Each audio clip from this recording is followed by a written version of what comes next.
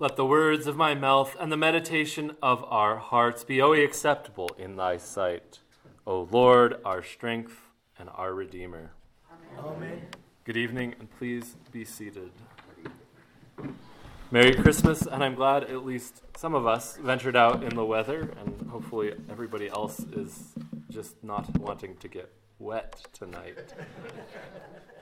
It was a bit dreary. This past week, our presiding bishop wrote to us a Christmas epistle to remind his clergy of a few things. We as clergy and faithful Christians have a tendency to become tremendously negative about the secularization of Christmas. And of course, this tendency is incredibly tempting. And yet he rightly observes that we all adopt some of the secular leanings of our modern Christmas time. I remember a few years ago when Christmas fell on a Sunday, several, I think mostly non-Anglican churches, flat out canceled services that day. This choice was greeted with bemusement by several of us. But as high-minded as we might get, we delight in buying our loved ones gifts to make them smile, cooking elaborate dinners and to break bread with those who are most dearest with us, and to gather around the Christmas trees for merriment. But to be honest, these things are good.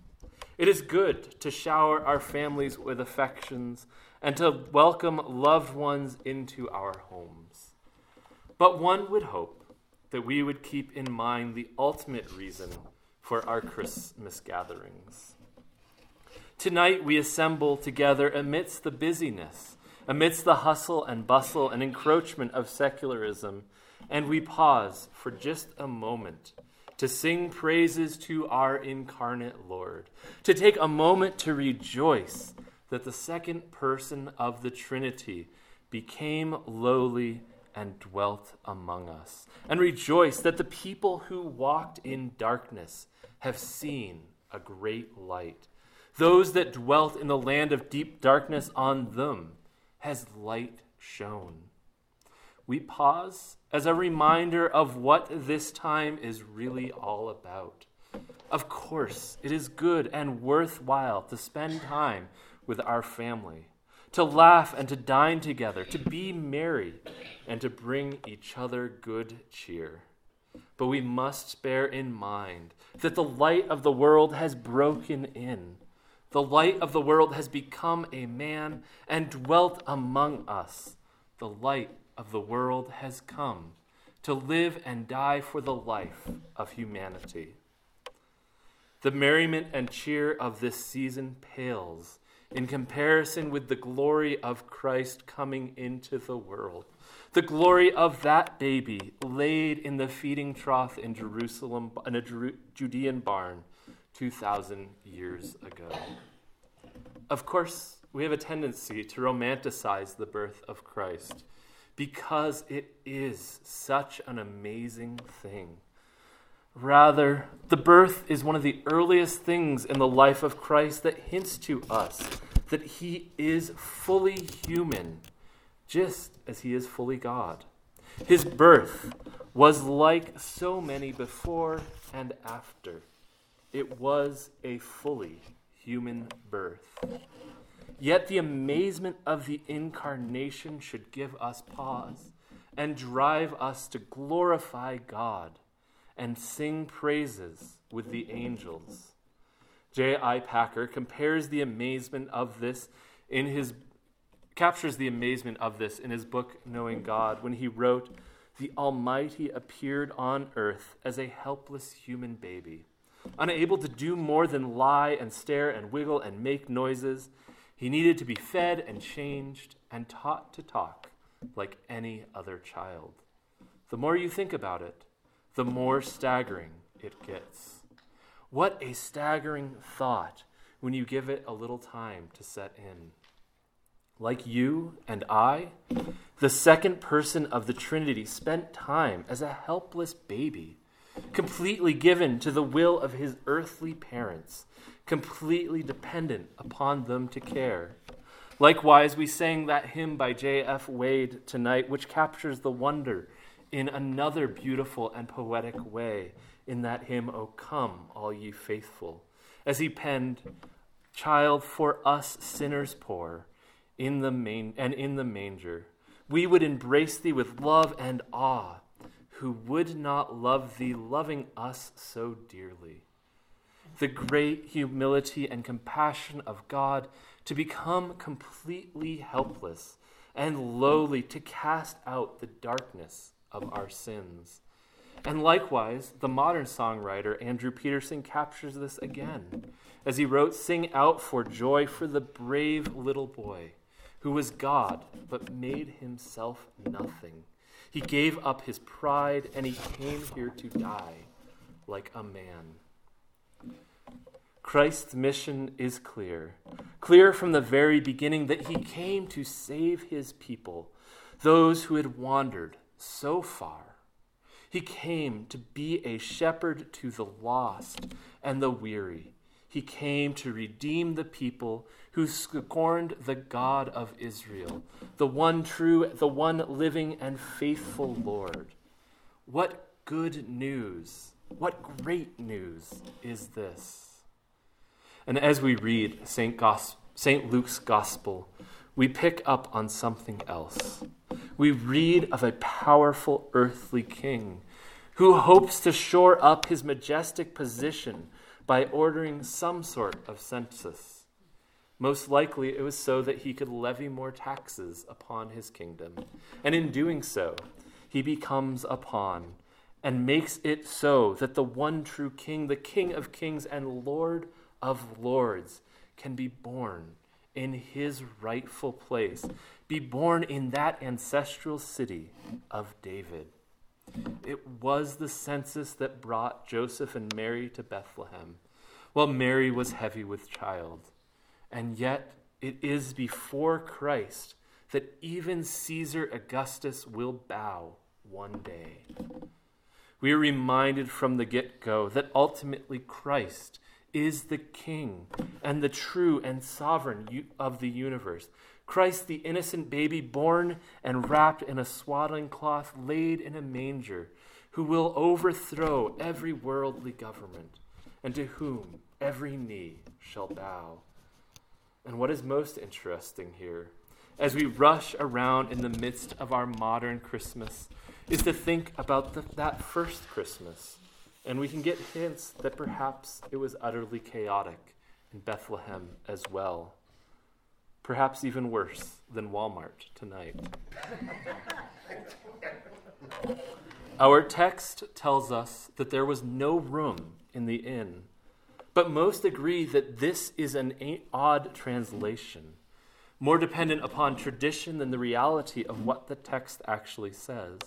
It would seem that the census had brought many of the relatives of Joseph to town, and there was no room in the guest room. There was no room in the family house of Joseph for him and his fiancée. Or perhaps there was shame.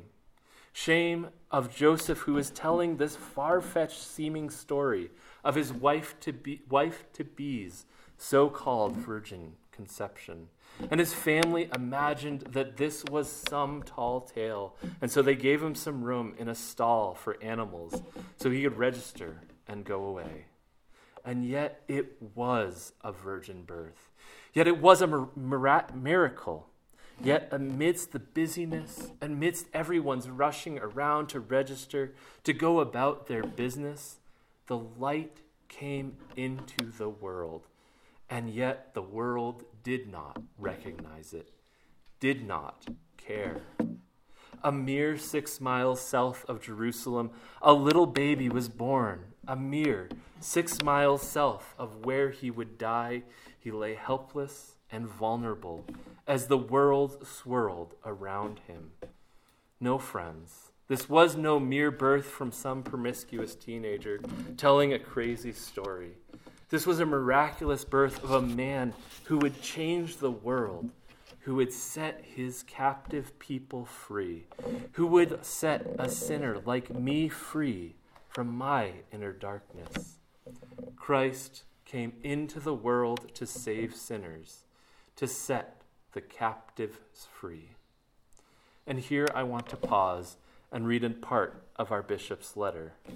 He writes, I want to make special mention at this time of the many who cannot appreciate the joy and happiness of the season due to the loss of a loved one or illness or loneliness.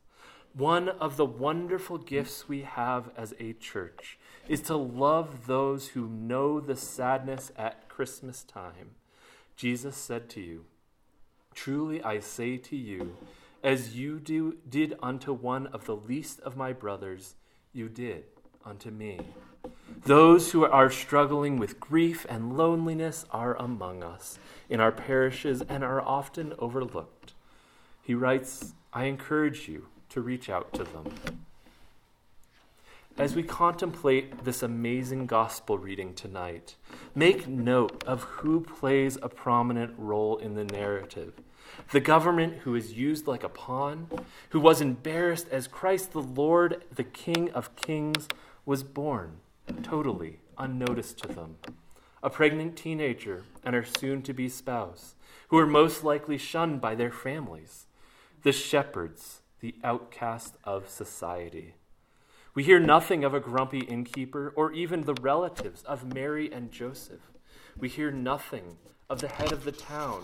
No one outside of the handful of people seem to know what's going on. Well, the wool is pulled over the eyes of the powerful. The world remained busy and oblivious. No, Christmas is not for the prominent and self-important. Christmas is not for the self-absorbed and the proud. Christmas is for the poor and the downtrodden.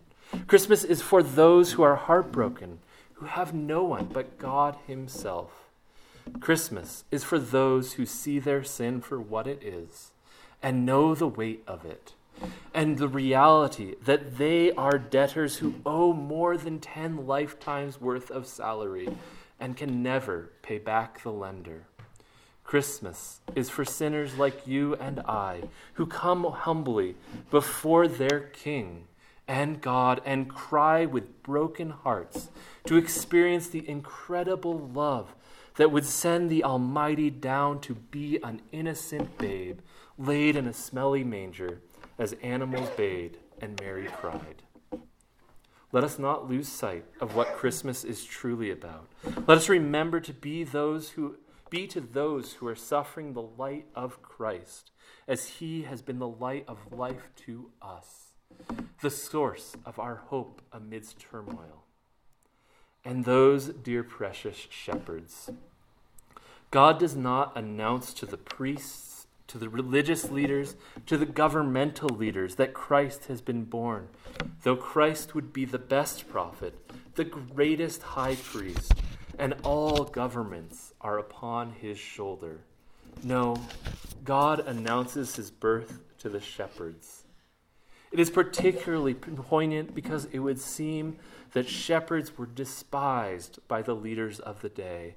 Their work would not allow them to keep the ceremonial cleanliness laws that had popped up in the rabbinical tradition, and thus they were viewed as dirty and lowly. They lived in the messy reality of dealing with animals day in and day out, and as such, they were the lowliest estate. The birth was announced to messy people, and the birth is good news to messy people today. God did not come to those who have their lives perfectly together, nor does he demand that we get it together before we come to him.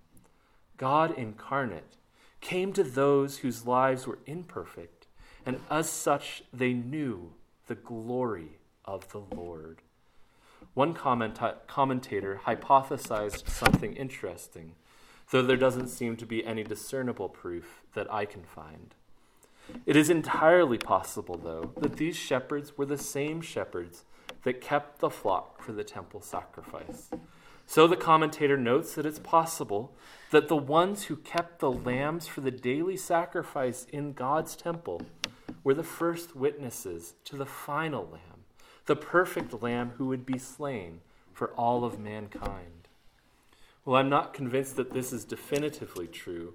It has significance that we are in the shadow of the holy city, a mere 6 miles south of Jerusalem. The ones who were scorned for their work and yet cared for lambs day in and day out were the first to see the lamb who would be sacrificed for mankind. And with the announcement to the shepherds, all of heaven explodes forth with joy. So amazing was that birth that the angels could not contain their excitement.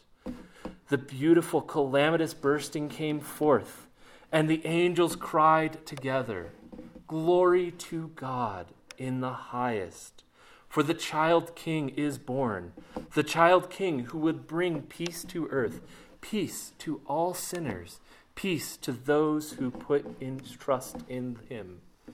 Born in the city of David tonight. Alleluia and amen."